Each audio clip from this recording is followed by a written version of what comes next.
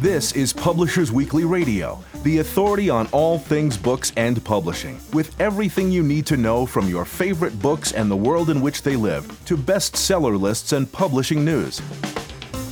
Here's the inside story on your favorite story. Publishers Weekly Radio, with your hosts, Rose Fox and Mark Rotella. Hello and welcome to Publishers Weekly Radio, on the web at publishersweekly.com/pwradio and streaming free on iHeartRadio, iTunes, and audiobookradio.net. I'm Rose Fox, and I'm a senior reviews editor at Publishers Weekly. And I'm Mark Rotella, senior editor at Publishers Weekly. We're bringing you the very best of book talk directly from PW's offices in New York City, the heart of the book publishing world. On today's show, historian Paul French discusses his new book, City of Devils, The Two Men Who Ruled the Underworld of Old Shanghai. Then PW editorial director Jim Milliot highlights bestsellers from the first half of 2018. And we'll tell you about some big changes in store for PW Radio. But first, here's a sneak peek at next week's Publishers Weekly bestseller list powered by NPD BookScan. Well, no news is no surprise in the hardcover fiction world. The President is Missing is still number one. Sold another 50,000 units in hardcover this week. It is going gangbusters. Yeah. And I wouldn't be surprised once we have Jim chatting with us if it is already among the top bestsellers for the first half of 2018. But we do have a new number 2, All We Ever Wanted by Emily Giffin. We gave this a starred review, said that Giffin's stellar latest novel set in Nashville concerns the wealthy Brownings and the scandal that ensues when their Princeton-bound son appears to have taken a racy photo of a high school sophomore. We say that Giffin's plot touches on social class and misogyny while delivering an excellent page-turning story, and this satisfying novel will appeal to readers looking for a nuanced, thoughtful take on family and social dynamics. So that's at number 2. Sold a handy 26,000 copies right out of the gate, doing very well. And if Clinton and Patterson weren't sitting there at the top of the list, it would definitely be a number 1 bestseller. Poor timing there, but still a very satisfying first week out. At number 11, we have Before and Again by Barbara Delinsky. We called this a deeply moving novel that follows one woman's journey of self-discovery as she learns to face the ghosts of her past. In a moment of distraction, this woman accidentally ran a stop sign. The subsequent crash killed her 5-year-old daughter and ended her marriage. And she is trying to come out of that and figure out how to rebuild her life. We say that the novel expertly explores the depths of her guilt and redemption as she learns not only how to find closure from the tragedies of the past, but to forge a future in which she can forgive herself. This is a rewarding, emotionally intense novel. So that's at number 11. And moving down the list a little bit, Awakened by James S. Murray is at number 16. It is co-written with Darren Wehrmouth, and we say that Aliens meets The Taking of Pelham 123 in this fast-moving science fiction thriller that mostly keeps the reader's disbelief suspended. It is set in the near future New York City, and the mayor is about to inaugurate the Z Line, a new subway route linking New Jersey and Manhattan, with an elaborate pavilion under the Hudson River at the halfway point. And when the first train that enters the pavilion arrives empty, full of shattered glass and blood, they realize that something is very, very wrong. We say that fans of horror that's stronger on action than on character will find this an entertaining, if unmemorable, ride. As far as shattered, until the shattered glass hit, as someone who lives and commutes from New Jersey, I was pretty thrilled about this. I know, it sounds real exciting, right? But apparently we shouldn't rush to replace the PATH train, right, as terrible things could happen. So that's at number 16. And finally, at number 20, Liar, Liar by Lisa Jackson. We also gave this a starred review. We also did a Q&A with Jackson.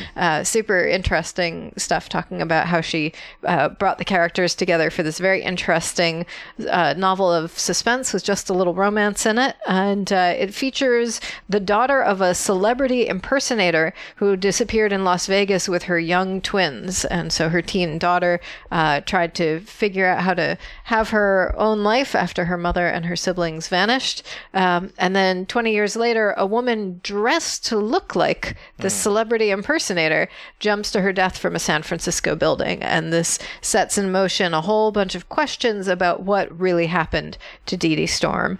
We say that the many threads of this action-packed, female-driven mystery are tied together by the mesmerizing, larger-than-life character of Dee Dee Storm, who haunts the book to its final pages. So one for fans of suspense, and there is a romantic thread in there as well. Jackson's fans know that she's always good at tying those two things together. And that's what we've got in hardcover fiction. Well, over in nonfiction, we only have 3 debut titles. At number 3, Believe It, My Journey of Success, Failure, and Overcoming the Odds by Nick Foles. Nick Foles was the quarterback who came in for the Philadelphia Eagles after their quarterback tore his ACL. And it was week 14 of the 2017 NFL season. And Nick Foles came off the bench. He was the backup quarterback and led them to Super Bowl victory. So this is published by Tyndale Press, and that's at number 3. And then at number 11, we have On the Brink of Everything, Grace, Gravity, and Getting Old by Parker J. Palmer. We say Palmer, an author and poet now in his 80s, telegraphs insights from the brink of everything in this collection of lessons gleaned from contemplating one's life while nearing death. Warm, generous, and funny, this impassioned book invites readers to the deep end of life where authentic soul work and human transformation become pressing concerns. Finally, at number 12, The Plot to Destroy Democracy, How Putin and His Spies Are Undermining America and Dismantling the West by Malcolm Nance. Nance, who's an NBC counterterrorism analyst, here gives a knowledgeable, if disjointed, rehash of the Russian government's hacking into voter databases, leaking Democratic official emails, bot flooding social media with pro-Trump fake news, and holding suspicious meetings with Trump campaign figures during the 2006 U.S. presidential election. And that's what we have in nonfiction. I'm Rose Fox. And I'm Mark Rotella, and this is Publishers Weekly Radio. Next up, Paul French tells us about drugs, gambling, vice, and banditry in Shanghai between the world wars. We'll be right back. I'm Mark Oshiro, author of Anger is a Gift, and you're listening to Publishers Weekly Radio. I'm Mark Rotella. And I'm Rose Fox, and you're listening to Publishers Weekly Radio, direct from the PW offices in New York City. Today, we've got Paul French on the line. His new book is City of Devils, The Two Men Who Rule the Underworld of Old Shanghai. Hi, Paul. So glad you could join us. Well, thank you very much for inviting me. So, this is a look at the underworld of Shanghai between World Wars I and II. Set the scene for us. What is going on then? Well, Shanghai is an almost unique place in human history, really. It was, of course, a port, part of China, that was taken from China by the British and the Americans and 18 other nations, actually, at the end of the first Opium War in the 19th century. And it was created as not a colony like Singapore or Hong Kong, but actually an international settlement. So it was run by its own municipal council, it had its own police force, and it was run multinationally, although with very little involvement of the Chinese, and Chinese law did not apply in the city of Shanghai. By the 1930s, it was the 4th biggest city in the world after London, Paris, and New York, and the densest in terms of population. But the thing about Shanghai that's really important is, even more than Casablanca, which the movies have told us was true but really wasn't, you could walk down the gangplank of the ship in Shanghai when you arrived, and you did not have to show a passport, you did not have to give your real name, you didn't have to do anything, you didn't need a visa. So, of course, it attracted some of the most interesting characters you can imagine. And by interesting characters, you mean criminals, among others. Well, it was almost one of the most freebooting capitalistic places in the world. So, of course, arguably, it was formed out of a criminal enterprise, which is the British desire to sell opium to everyone in China in order to fund the British Empire in India. I mean, you know, the biggest drugs cartel ever makes anything in Latin America look like peanuts by comparison. People tend to forget that now, and the British government, of course, doesn't like to remind you of it. But that was how we got Shanghai. So it definitely attracted some of the biggest business types at the time, and many of the massive foreign companies that operate in Asia today started out in Shanghai. But of course, anywhere where nobody asks too many questions is going to attract a lot of criminals as well. So tell us how this, just a brief history, how these various countries were able to set this up and what China's role was in Shanghai. Oh, well, arguably, China had no role. It was the international concessions of Shanghai. They were founded in 1848, as I say, after the victory by Britain and other countries in the First Opium War over China, which forced the sale of opium into China. Everyone had their own concession. The Americans had their own concession in Shanghai as well. But around the 1860s and late 1860s, the Americans and the British decided that it would be easier to make one big settlement that they called the International Settlement. The only people that didn't want to be part of that were the French. And so the French kept their own area, which they called the French Concession or French Town. So Shanghai, even today, you can feel it when you walk around the city. It feels very different when you're in the old French Quarter. But then when you go into the area around the Bund, the famous waterfront and everything, you'll start to see more sort of British, more sort of Art Deco type architecture. But it had its own laws, and you were governed by your own laws. So if you were an American citizen in Shanghai, you were supposed to live by American law. And if you broke American law, you could be prosecuted. This is the theory of extraterritoriality. And if you were British, you were under British law, French under French law.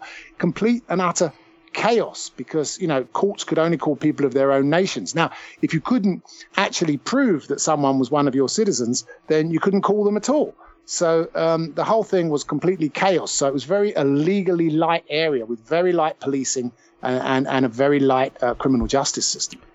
And of course, this was a place for expat communities to grow beyond the countries you just named, like Jews fleeing Nazism and Russians fleeing Bolshevism. Well, one of the great conundrums of Shanghai between the wars is that, of course, although it was, you know, something that was extracted really by imperialism from China, it actually became a sort of sanctuary, a place of refuge for many people, not least Chinese people who moved into the international settlement and French concession to escape warlords, to escape civil war, to escape flood and drought and disease. But also, of course, after the Russian Revolution in 1917, many Russians, what we would call white Russians as opposed to red Russians, came to China, and many came to Shanghai seeking sanctuary and became stateless citizens, emigres. And then, of course, once we get into the mid to late 1930s, we have this 30 to 45, perhaps, thousand European Jews who, again, because of Shanghai's unique situation where you did not need a visa, you didn't need a passport, they also found sanctuary there during the Second World War. Of course, at the end of the war, this meant that all these people were stateless. They had no passports. They had nowhere to go, which is very important to my story, because even when, as you know, the Japanese attacked China and so on, most sensible people, if they could, would try and get out, go somewhere safe. But these people, particularly the Russians and the European Jews, as well as, of course, the criminals who aren't going to go home because they'd have to go to prison or the police are looking for them, they couldn't go anywhere. They had to stay and fight to the last in Shanghai itself. Tell us about some of the characters that you focus on in your book. One of them is Joe Farron, who's a Viennese Jew who is a casino owner.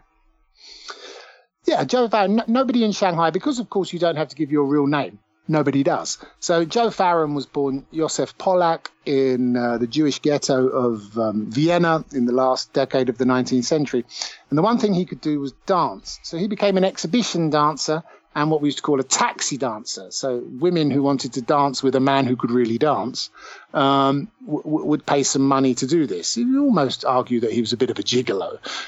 This was, you know, going on all over the world at the time. George Raft, the Hollywood actor, of course, started out that way. He managed to get on a dancing tour of European dancers to Asia, and he arrived in Shanghai and decided he liked it. Well, from exhibition dancing, Shanghai, of course, had some of the biggest nightclubs, the biggest cabarets in Asia and the world at that time. He started organizing chorus lines. Now, because Shanghai, of course, didn't have many regulations, many rules, these were like chorus lines in terms of sexy costumes and dances, shimmy dances, that was way beyond anything you would have been able to see in London or New York at the time. If you wanted to see anything comparable in terms of sexiness or showiness, you'd have to really look at the sort of thing that Josephine Baker was doing in Paris at the time. That's the kind of edginess of Shanghai's nightlife. And Joe Farron was the king of that. In fact, he was known as the Ziegfeld of Shanghai, of course, after Flo Ziegfeld, the great Broadway entrepreneur. And then there was an American named Jack Riley who ran slot machines. I didn't know about this this aspect of Shanghai's history, the casinos and the gambling. Oh, well, I mean, it's funny, isn't it? Because of course, the communist revolution and that kind of loss of our collective memory about Shanghai, people forget. But I mean, if you're watching television of an afternoon, sometimes you might see Joseph von Sternberg's 1941 film, Shanghai Gesture, which is all set in a casino. So, Shanghai, or what people used to call the Paris of the Orient, the Pearl of the Orient, or even the Whore of the Orient sometimes, had that reputation in the 1930s. Of course, it changed after the war. Jack Riley, again, was not born Jack Riley. He had another name, but he had been in the American Navy in the First World War. And then afterwards, he was driving taxis in Tulsa, where he came from. And he became involved in a kidnapping. And at the time, it was the scare around the Public Enemies and the rise of J. Edgar Hoover at the FBI. And he got given a 35-year prison sentence in Oklahoma State Penitentiary there at McAllister. But he was a very good baseball player. And one day they went to play against a local team. And when they all went filing back into the prison, everybody turned right except Jack, who turned left and jumped on a freight train, hoboed across to San Francisco. Then it gets even madder. He rolled or mugged a drunk for his papers, and this guy turned out to be Jack Riley. And he thought, Jack Riley's the perfect name. There's 100,000 Jack Rileys. No one pays any attention to anyone called Jack Riley. And then just to make sure that they could never catch him, he burnt his fingerprints off with acid. Wow. Which was something criminals often used to do in those days. And then he got on a boat and he went to Shanghai, and he walked down the gangplank and said, "Hi, I'm Jack Riley," threw his American passport in the river, and started running bars. But eventually decided that there was one thing Shanghai didn't have, and it had no laws against them either, but he'd seen them in America. He'd seen them in Manila, where the American Navy was stationed at the time, and that was slot machines. And as you know, the Chinese have somewhat of a reputation for gambling, so they love them as much as anywhere else. And he flooded Shanghai with slot machines. And before long, he was known as the slots king of Shanghai, and he was making a fortune. But what he really wanted to own was the biggest casino in the Far East. And Joe Farron also wanted to run the biggest casino in the Far East. And so these two men decided to combine forces in this city where if you could get the money, you could do anything you wanted. And they decided they were going to build the biggest casino in the world. And so how did these two men meet? Well, like all big cities, actually, it's a village. The nightlife, they were the kind of guys that their day starts at 6 or 7 o'clock in the evening, really, with breakfast, and it finishes at sort of 9 o'clock in the morning, once the last person leaves the bar, and so they knew each other that way. Jack, who ran casinos and was more of a kind of heavy, if you like, he wasn't afraid to swing a baseball bat or a punch. He always admired the class of Joe. Joe Farron could always had this sort of European sense of class that meant that he could sort of smooth talk everybody, create these great chorus lines. He knew how to make everyone dress. He knew how to run the restaurant. He knew how to have the bar working great. He knew how to make everybody feel happy when they came. He would remember everybody's name. So the combination of this kind of Jack wanting to get a classier kind of joint and move up a little bit, and Joe needing someone who could run and enforce a casino and had the money to back it, meant that the two men, despite mistrusting each other and being very wary of each other, came together in order to try and achieve their dream. And remember, by this point, which is now the late 1930s, Jack Riley, of course, could not go back to America because he'd have to do 30 years prison time that he owed Oklahoma. But Joe, who was an Austrian Jew, no longer had a passport. He was unable to renew his passport at the Nazi-controlled Austrian consulate, and so both of them had nowhere to go. They had to sink or swim in Shanghai. One of the other people you mentioned is a madam named Evil Evelyn. So tell us a little bit about her. Well, Evil Evelyn is sort of one of those characters that fascinated me. I've been researching old Shanghai, and I lived in Shanghai for a long time. And I thought this is one of the great sin cities on earth. And I thought I've seen everything. I've seen their casinos. I've seen the mass prostitution that went on, the drug taking, of course, opium, but also the production of heroin and methamphetamine as well at that time from Japanese technology that was going on. But Evil Evelyn took it one stage further. What she decided was that what Shanghai didn't have was a brothel for bored housewives. And all of these foreign men in Shanghai worked very hard during the day. You know, they were in their offices dealing away in gold bullion and banking and the China trade all day long, and they weren't really paying sufficient attention to their wives. So she was going to set up a brothel in the middle of the French concession, and she was going to staff it with all these extremely young, good-looking kind of Rudy Valentino type guys who were there playing the higher lie, or, you know, who were sort of from the Argentine or were Basques, very young, very good looking. And the women would go there and they would spend the afternoons with these guys. You know, I don't need to spell it out for your listeners, I'm sure.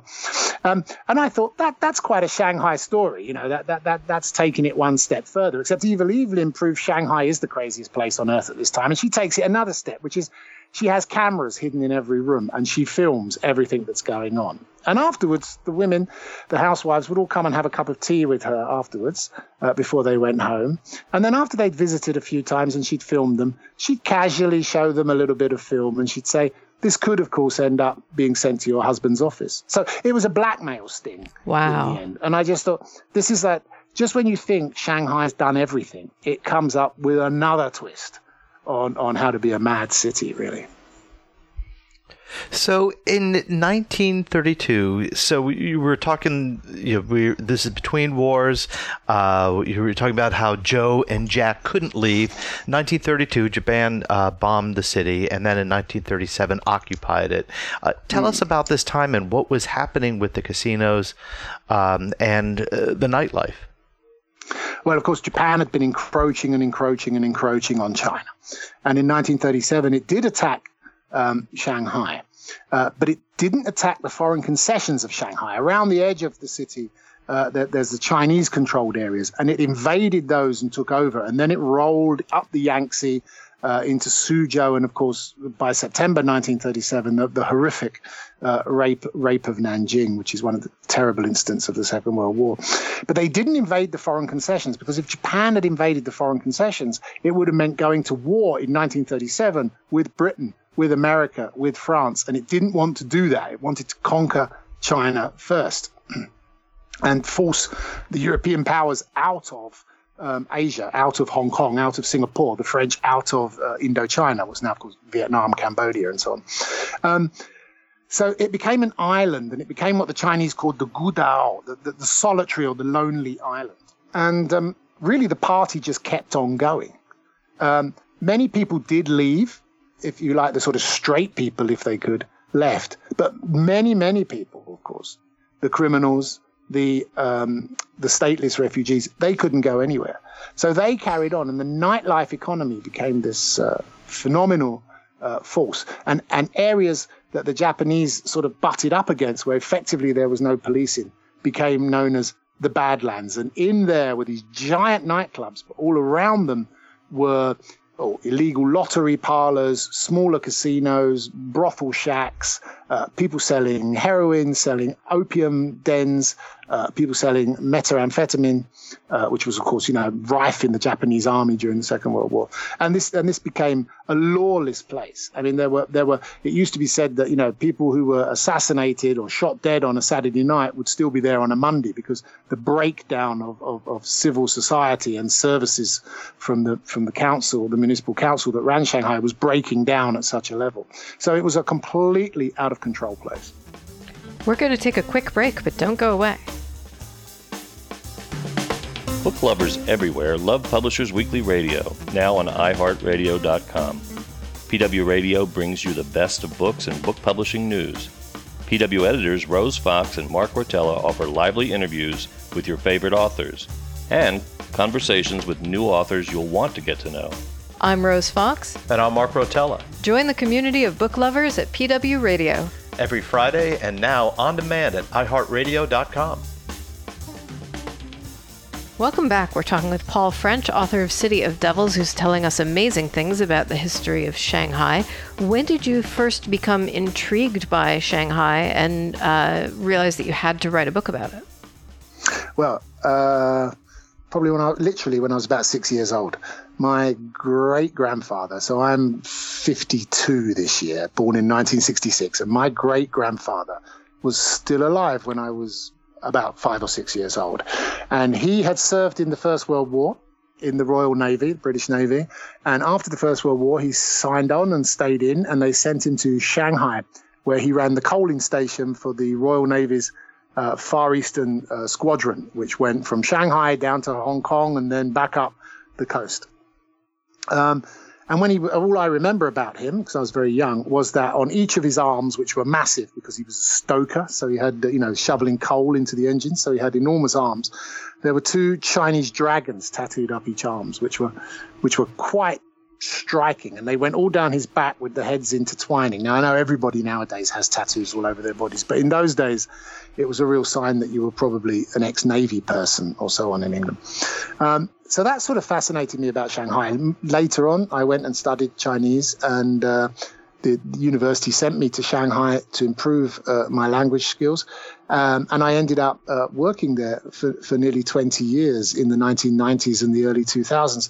And basically every moment I got, I tried to explore the city. There was so much old architecture there, the old streets. In 1949, after the Communist Revolution, it was almost as if a giant dust sheet was thrown over Shanghai.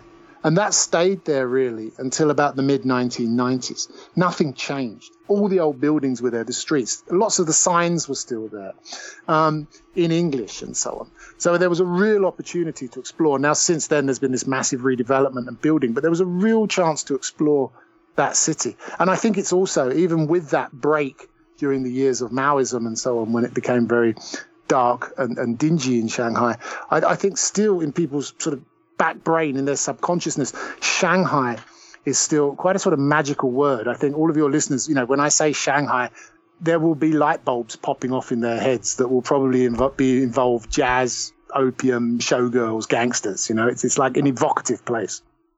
So you've written now nearly a dozen books on China and Korea, but you've chose to focus on Shanghai. Are there other parts that have grabbed your attention in China?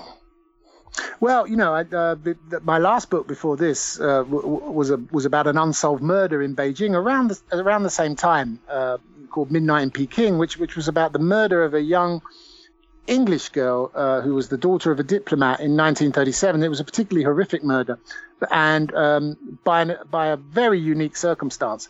The murder was investigated by the head of the Beijing Detective Bureau and a visiting Scotland Yard detective who was in China. It's the only incidents I know of a senior Chinese detective and a senior British detective working together. Now, again, because of Japanese interference, they weren't able to solve it, and her father, who was a very determined man, went on to try and solve it. But the war came and the paperwork got lost, and I went back and reinvestigated this case. I mean, it's not a novel; it's written like a novel, but literary nonfiction. And I discovered quite a lot of paperwork on it. So it's certainly, and I think I solved it, to be honest. But obviously, if you read the Amazon comments on the book, you'll see that lots of people disagree and have their own theories, which is fine. But I think that period, that between the wars period in China, is such a honeypot, and it's very much like writing about Germany or somewhere between the wars as well. If you go back and you look at novels written around then, sort of Christopher Isherwood's books about Berlin in the 1930s, we all know, or I think of something contemporary like Alan First's great spy novels about, France on the eve of the Nazi occupation of Paris. And you think, all your characters, whether they're real or invented people, don't know what's going to happen, but you know what's going to happen. They're not alternative history. I can't change the fact that Japan invaded China. But, the issue is like, how are people, who's going to get out alive and who's not going to get out alive, and what's going to happen. And I think that kind of, one American journalist who was in Shanghai in the late 1930s described living there as dancing on the rim of a volcano. It was everyone's sense that it was coming to an end. This giant party was coming to an end, though no one could really imagine how awful it was going to be. And I think, like in Berlin at that time, in Weimar, Germany, the party was amazing for many years. And no one could, although people knew that bad times were coming, no one could imagine the horrors of that the Nazis would perform with the Holocaust and so on. And I think that's something that's really fascinating, that, in the end, the end, but it's how those characters get to that point, I think. So just going back to Shanghai real quick, you had said that the old city has even survived Maoist, communist China. If we were to visit there now, what would we see walking around? Well, you could still see a lot of the old city. I mean, Shanghai it's not like many British cities or German cities. It wasn't bombed heavily during the war. So the grid, if you like, the grid pattern of the city is still there. There's been so much redevelopment with lots of areas sadly knocked down and sort of skyscrapers built. But if you go along the Bund, the sort of majestic riverfront, you'll still see the amazing old hotels from the 1930s. It's one of the great repositories, along with Miami and some other cities around the world, one of the great repositories of Art Deco architecture globally. And there's the old laneways and narrow lanes and houses still there. So you'd still get a feel for it. It's a very special city in a sense that, unlike Beijing, it is a port city, and it's still very much a working port. And I think port cities always, whether it's think of a port city around the world, anywhere, Liverpool, Hamburg, anywhere like that. Port cities always have a slight frisson, a slight edge to them. They're where ideas come in and out of countries. They're where immigrants come in and out of countries as much as actual products moving around. And so they're always much more of a sort of hodgepodge of ideas and people. And the most fun cities in the world are always ports. New York and especially exactly, Brooklyn. Yeah. I think Brooklyn on its own has its own sort of portness about it, even as New York has kind of tried to wipe that out of Manhattan. The vibe is there. Yeah, I think that's true. Shanghai as well was also a great... You have to remember at that time, when you think of the Far East, Shanghai was the most modern city by a long way. But also in terms of ideas, it was a place. It's where the Communist Party of China was formed, which was a modern idea at the time. It's where Chinese intellectuals decided to read novels by the Bloomsbury Group and things like that. It's where great graphic art comes from. It's where the Chinese cinema industry, the silent movie industry, was based as well. So it's a very modern city, and I think port cities are often the most modern places because, again, ideas are coming in and out. They're usually, at least in the old days when everything moved by ship, rather wealthy places. And they're this great mashup of peoples. I mean, that's not so true of Shanghai anymore, but at this time, there's about 3 or 4 million people living there, and give or take, the vast majority of those are Chinese, but even then they're from all over China. So, they're speaking multiple languages. It's a complete Tower of Babel. And you've got large numbers of Europeans, Americans, and people from all over the world there, really. And, of course, the Japanese in the 1930s were a massive community there as well. So a much more multiracial, multicultural city with all the vibrancy and intellectualism that offers.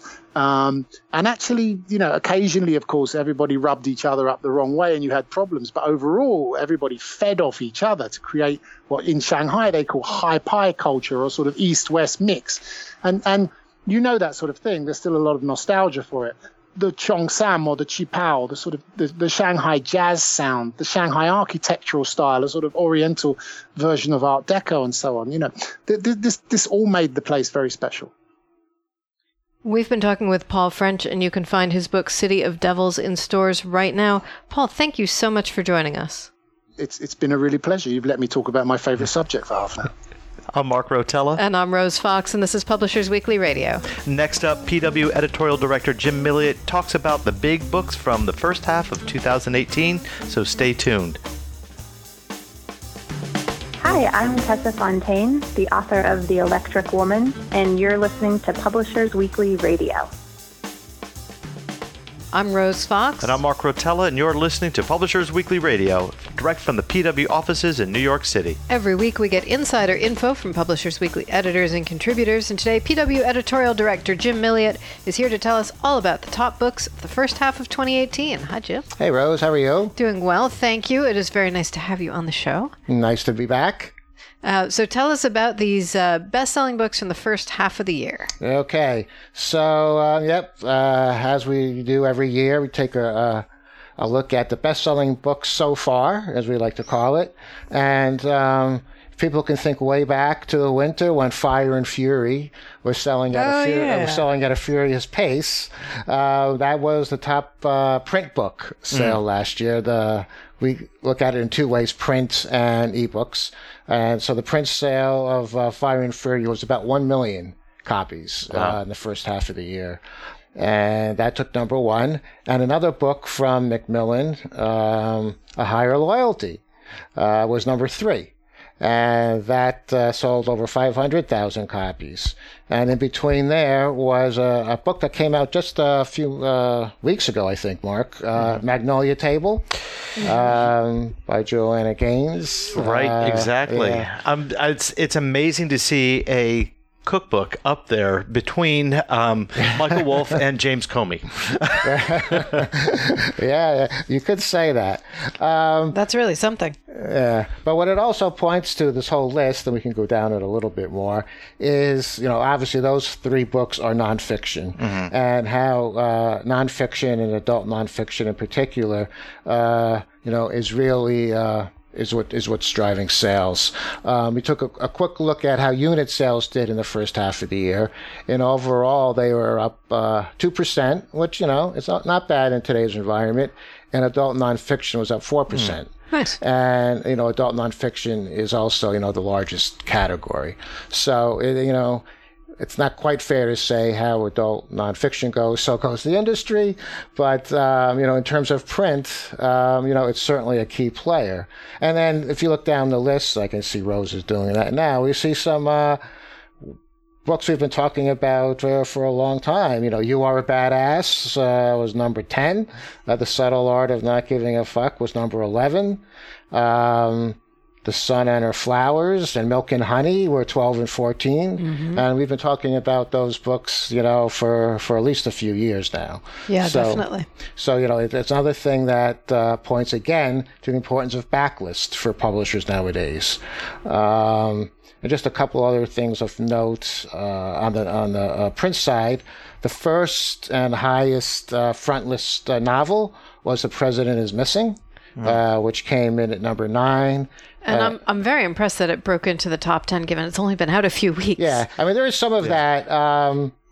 Some of it is timing.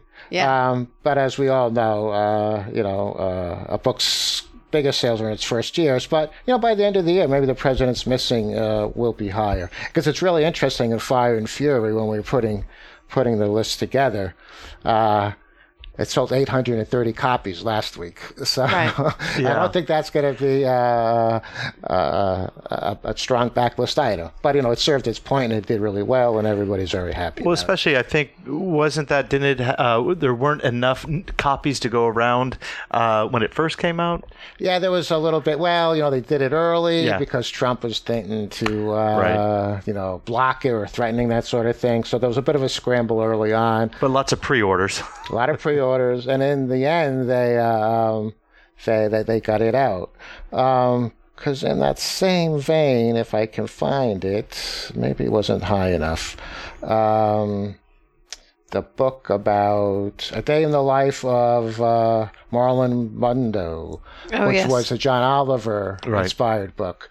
I'm not sure if we talked about it here. We might have. We did a bit. They had a lot of trouble getting their books out in the first couple of weeks after they announced it on the Oliver Show, and independent bookstores are upset because it looked like it was only Amazon getting it. But in the end, they came in number 6 in the first 6 months of the year, and I believe, I don't have the number right in front of me, but off the top of my head, I think it was over 480,000 copies. That's right, 489,000, give or take, according to NPD. All right, and so there's nothing to sneeze at there. Indeed.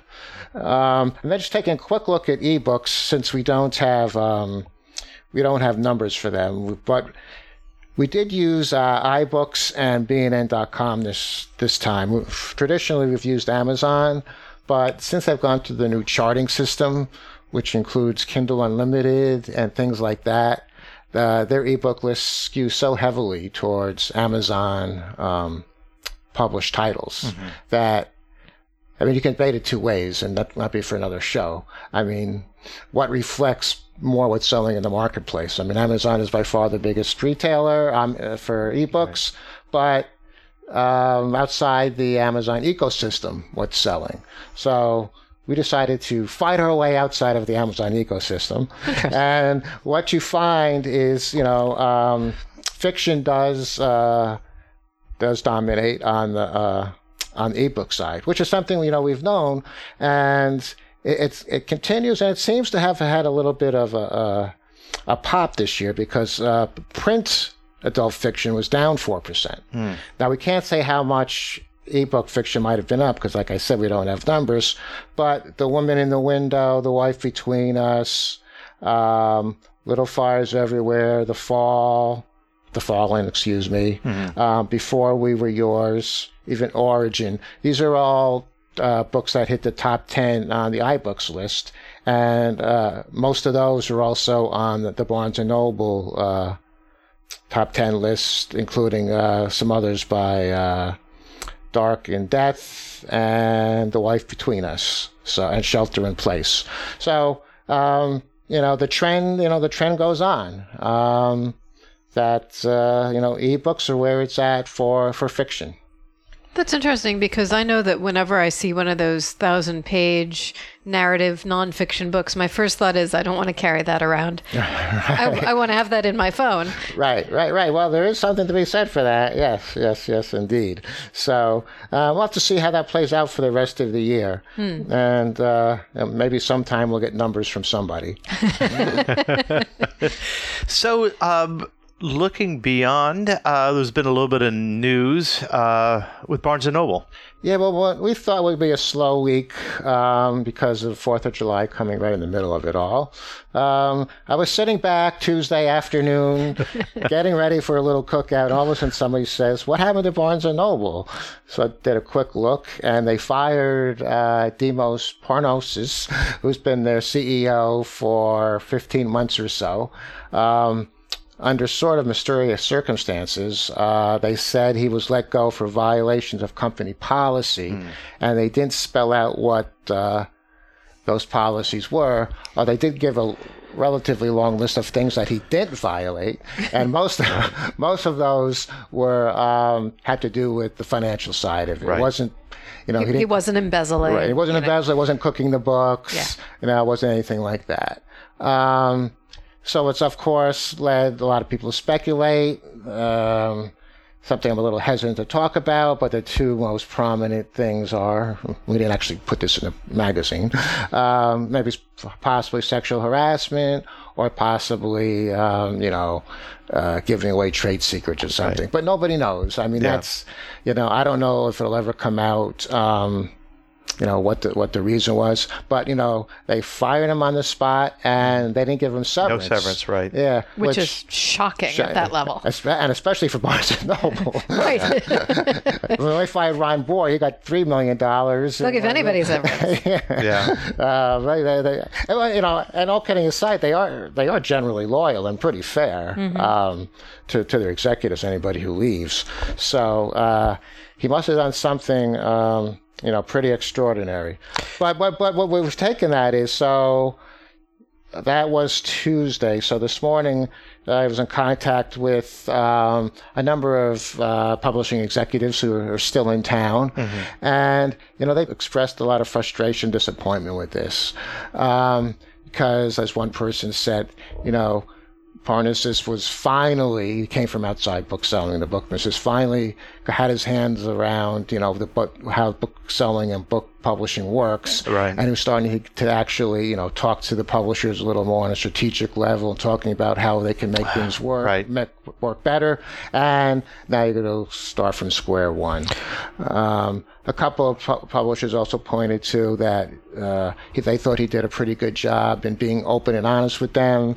He was trying to work collaborative with them and trying to find, how they can all work together to grow the business, kind of acknowledge that their supply chain needs to be improved, and whilst he wasn't able to turn store sales around, he did put in motion a plan to start these new prototypes, right, which will be smaller and hopefully more effective. They're not really happy with all of this. As somebody says, you can't fix things with a revolving door at the top. And that's what's been happening with Barnes & Noble since Len Riggio stepped aside as CEO. There's been a few CEOs and have not lasted more than a few months. Well, they've lasted a few months, but depending on how far back you want to go. But yeah, it's true. Well, we'll just start with Ron Bohr, who came in from Canada. Mm-hmm. He lasted 11 months, and he really... They let him go really quickly after... I'm not sure if it was holiday sales or not, or right before holiday sales. They didn't have enough stock in the stores. So that caught Mr. Riggio's attention. So he was out for that. Right. So then... Len Riggio, he stepped in as CEO for a while, and they had brought Demos on as chief operating officer, and they eventually decided that they thought he was doing a really good job and that he would be the CEO. And that was last April. Right. So here we are. Yeah. Where are we? We're at July 4th. Will they have somebody in place before the holiday season? Will it make any difference? Right. Who knows? And instead of Len taking over as CEO, they appointed a 3-person committee made up of their CFO, chief marketing, plus the chief marketing officer and the guys, the head of stores. So whether that'll be any better, because when I was talking to one of the publishers, it's like, well, who do you talk to get something done? Right.